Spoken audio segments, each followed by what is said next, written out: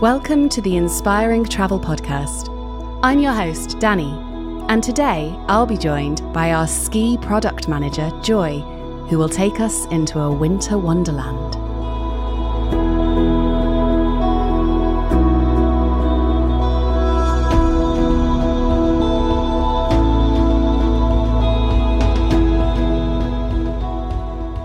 Hi Joy, welcome to the Inspiring Travel Podcast. Hi Danny, lovely to be here. So, when did you first start skiing? Gosh, takes me back. I started skiing when I was about 18, and then I had a few holidays and I was doing okay. And then I took a bit of a break, actually, Danny. So I took a bit of a break from the skiing. And then when I was a little bit older, probably about 10 years older, actually, I started again. I think I was with my husband, we were doing outdoors holidays, and I thought, the mountains calling, you know. And so we went and thought, well, we'll try it again and go back to basics and see if we both fare well with it. And that's how it started, this passion for skiing. It's incredible. That's interesting, because I always thought that if you hadn't started learning skiing when you were quite young, it might be hard to pick up. It's interesting.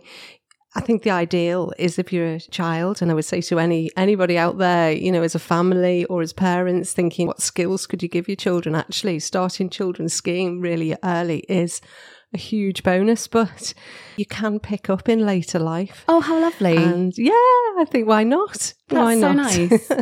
Open up a whole new world.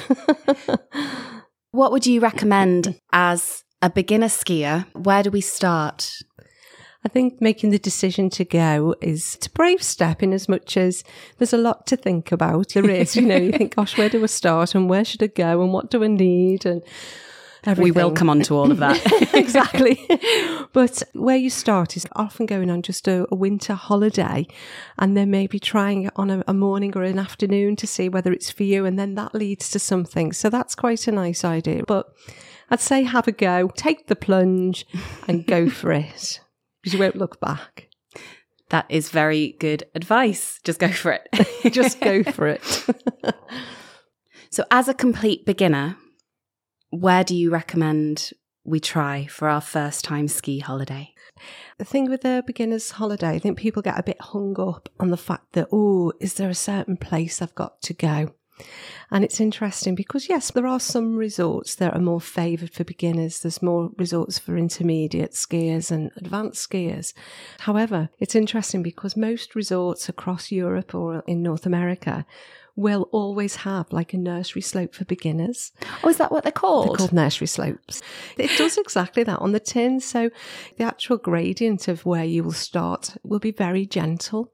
So you can go on a ski holiday and learn to ski while you're there. You don't need to have any experience before you travel. Yes, absolutely not. In fact, I would probably say do just that, because at the end of the day, it's like a baptism of fire almost. You're on soft snow. I think you have to go into it completely open-minded. It is a shock to the system a little bit, because you go and then you think, crikey, what equipment do I need? And then you put these boots on that you're so rigid and you think that feels really odd. It feels alien. But then I suppose I liken it to riding a bike a little bit, because when you remember first starting out, you had calipers on the bike, and then you set out and you think, how am I going to do this? And then there's bikes whizzing past you and you think, I really want to do that.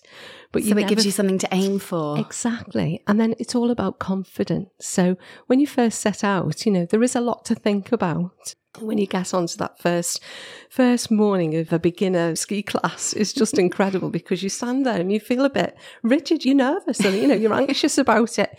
But then actually once you get going and you start to sort of find your way, it's absolutely fantastic. You really have the best holiday and the most fun that you'll ever have in a week.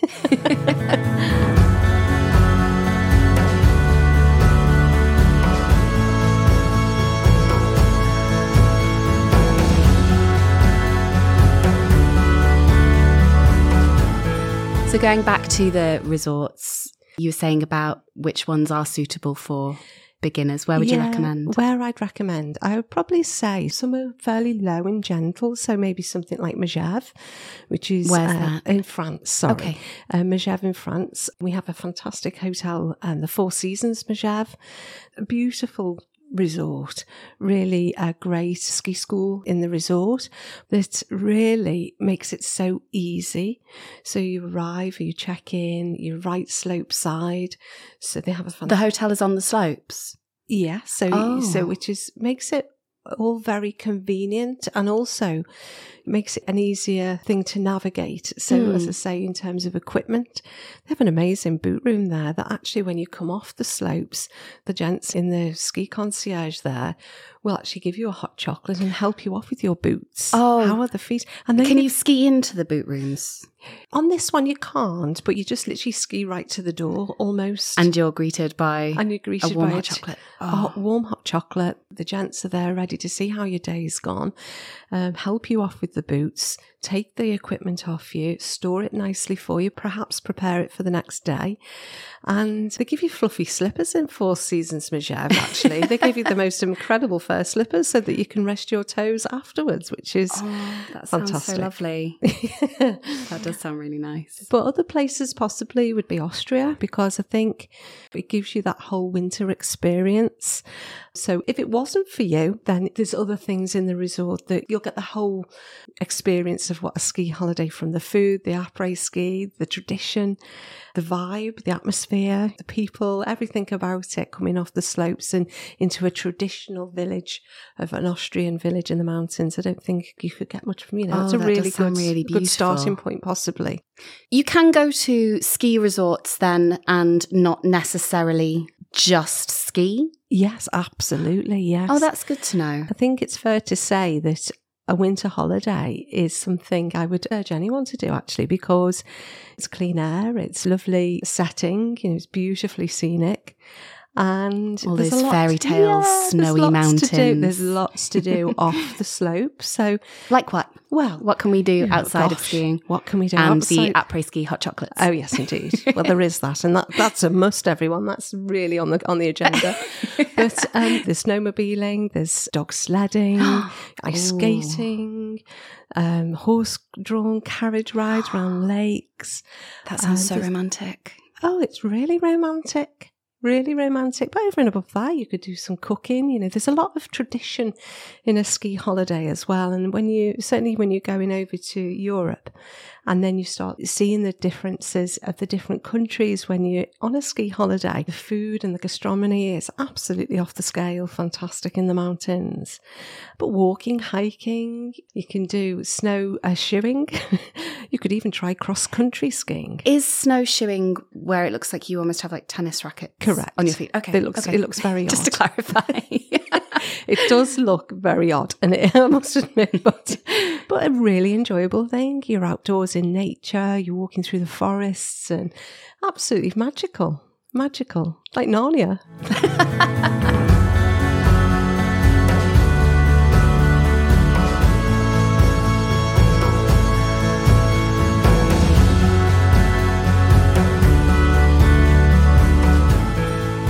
When we're packing for a ski holiday, do you have to take your own equipment with you, or do the resorts have equipment that you can use or hire?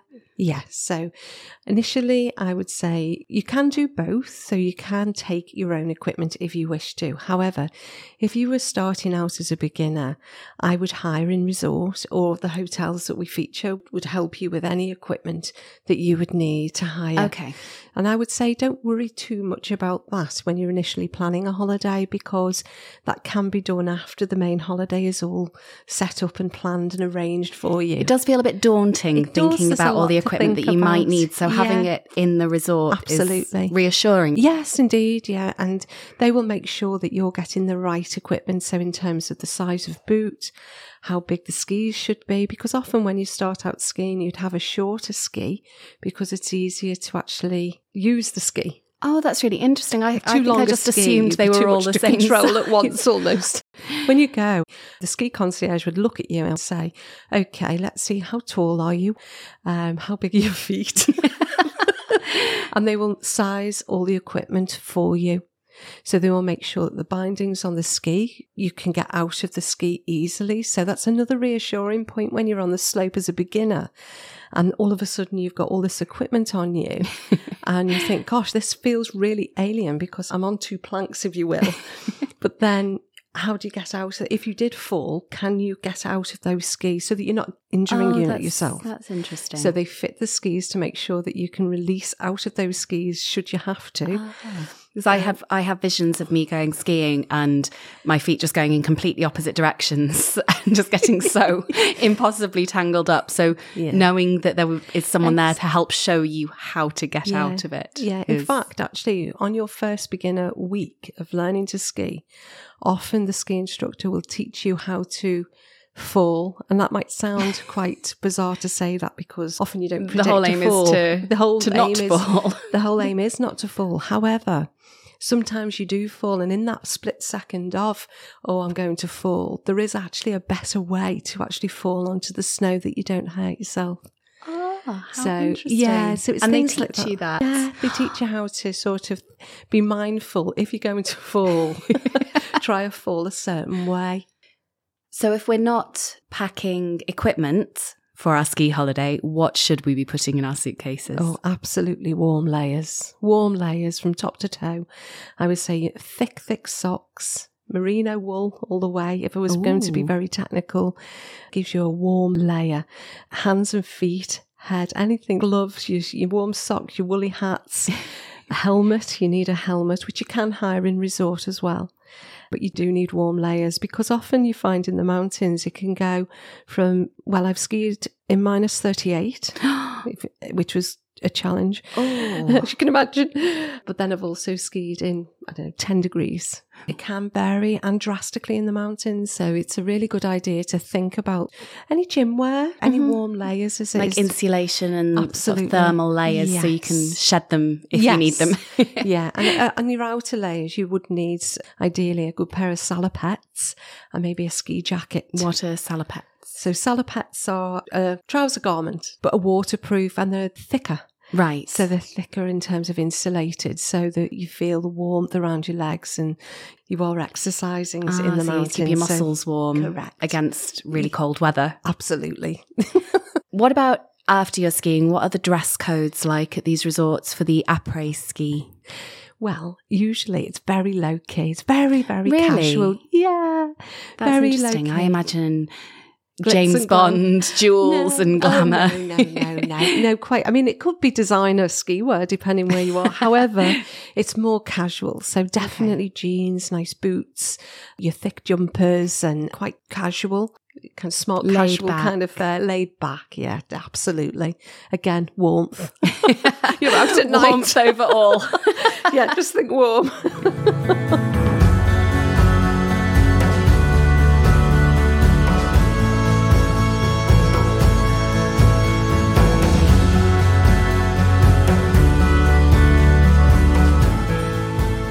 What's the difference between skiing in Europe and skiing in North America?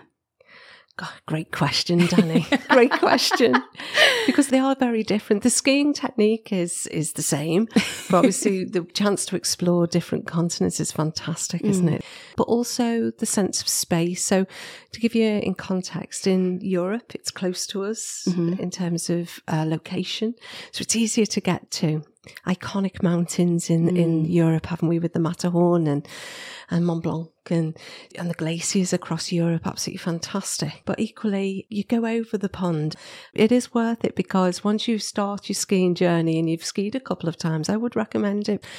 In Canada, for example, you go up on the chairlift and you come to the top and you look down and there's Lake Louise, the beautiful blue lake of Lake Louise. You're towering over it like you would an eagle.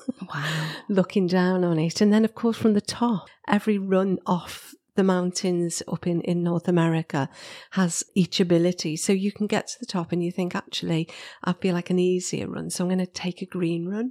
The other thing around it I really like is the sense of space. So what you find is that you go up on the chairlift and you hardly queue, just naturally ski to the chairlift. You go up, And there'll be other people on the lift at the same time, but you get to the top, everyone just disappears. You have practically got the mountain to yourself. And it really is like that. The runs tend to be a little bit wider. It just bodes well. And then the ski season for North America is longer. So, of course, you could do both. Really, you could go to Europe. What are the different ski seasons? So in Europe, for example, you could ski from about Christmas time. The festive is great, but then anything up to end of March, depending where you were in the resorts. Mm-hmm. However, if you go over to North America, you can spring ski. You can actually ski into May. So if we have a late Easter, for example, you could do both.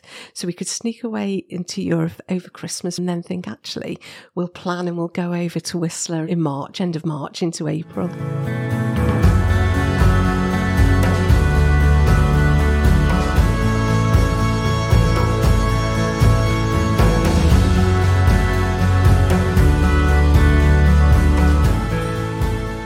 Where's your favourite place that you've ever been skiing? Well, the last place I skied, Danny, was fantastic. We went to Courchevel. Where's that? In France. Okay. Which was absolutely creme de la creme resort. Superb snow, great mountain to ski. And we stayed at some incredible hotels, notably the K2 Collection, which were very convenient. Ski in, ski out. In this particular instance, we stayed at K2 altitude, where you could actually ski out, you ski back in, ultimately into their Peruvian restaurant, which was incredible. Fire pit outside, hot chocolates with all the marshmallows going. It was fantastic. And again, you know, overlooking what a vista, seeing the sunset over the mountains. Wow. It was superb. Some incredible hotels there, notably Ariel's Hotel in Courchevel and also Le Polagie, which were absolutely outstanding, really, really lovely, lovely hotels. What stands out about them? Location, the service, the little touches. The atmosphere was just stunning. The food was off the scale, exquisite. Absolutely beautiful. Really lovely appointed rooms, big rooms. Because, of course, the other thing to think about is when you're taking a lot of equipment and clothing and layers like we've talked about, you need the space. You want a bit more space. I hadn't thought of that. Where do we put all this stuff? You know? Where does it need to dry, you know? But also facilities. I think the other thing is, whilst we're predominantly on a ski holiday, you mightn't ski all day. You might ski for majority of the day, but come down and you might think, actually, I'm going to rest the legs. I'm going to jump into the most beautiful spa, into the hot tubs, you know, so you can get rest those aching muscles. Absolutely. Really rest, recuperate. Swimming, you can have pools inside, outside, you know, really soak up that ambience as well. And then go for dinner, which is charming, isn't it? That's what you need at the end of the day. What is the food like? The food is very traditional, Danny. It's absolutely delicious. When you say traditional, where are we talking? Are we still in Austria? Yeah, so Austria, Switzerland, you know, it's all about the fondue. Absolutely to die for. That is exactly what I think about when I think of an après-ski. Or in France, you'd have the most beautiful raclette, tartiflette. Warm stews, hearty food that you need, sustenance for the mountain. Italy, pastas, pizza on the mountain to keep you going. In Canada, I had once a chickpea stew on the mountain in Whistler and it was absolutely divine. So nice, hearty meals. Warming. Filling, yeah. And of course, all the treats along the way as well, because, you know, you do burn the calories off so that you can justify them on this occasion.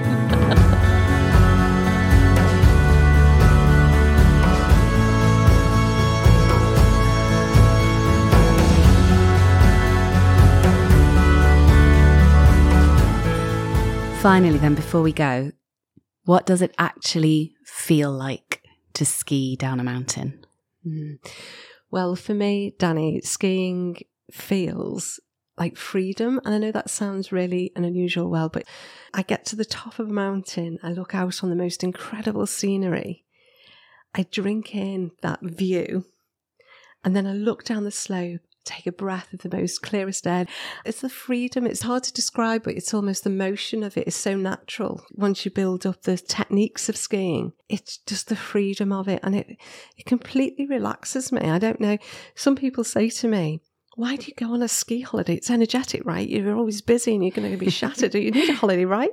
And I think, well, no. For me, it's freedom and relaxation. My mind relaxes. And equally, it's just such a great vibe. There's a lovely food atmosphere. It's just the après-ski is off the scale magic. So it's got everything. It's got everything.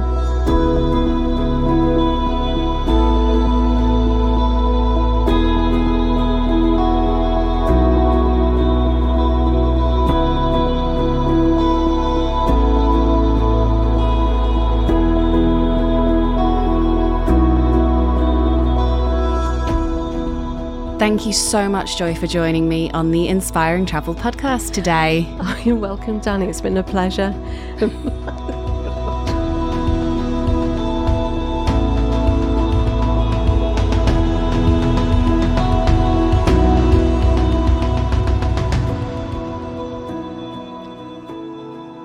Thank you for joining us for this edition of the Inspiring Travel podcast. Don't forget to subscribe, rate and review us wherever you find your podcasts, and follow us across social media for more travel inspiration. We'll see you next time in paradise.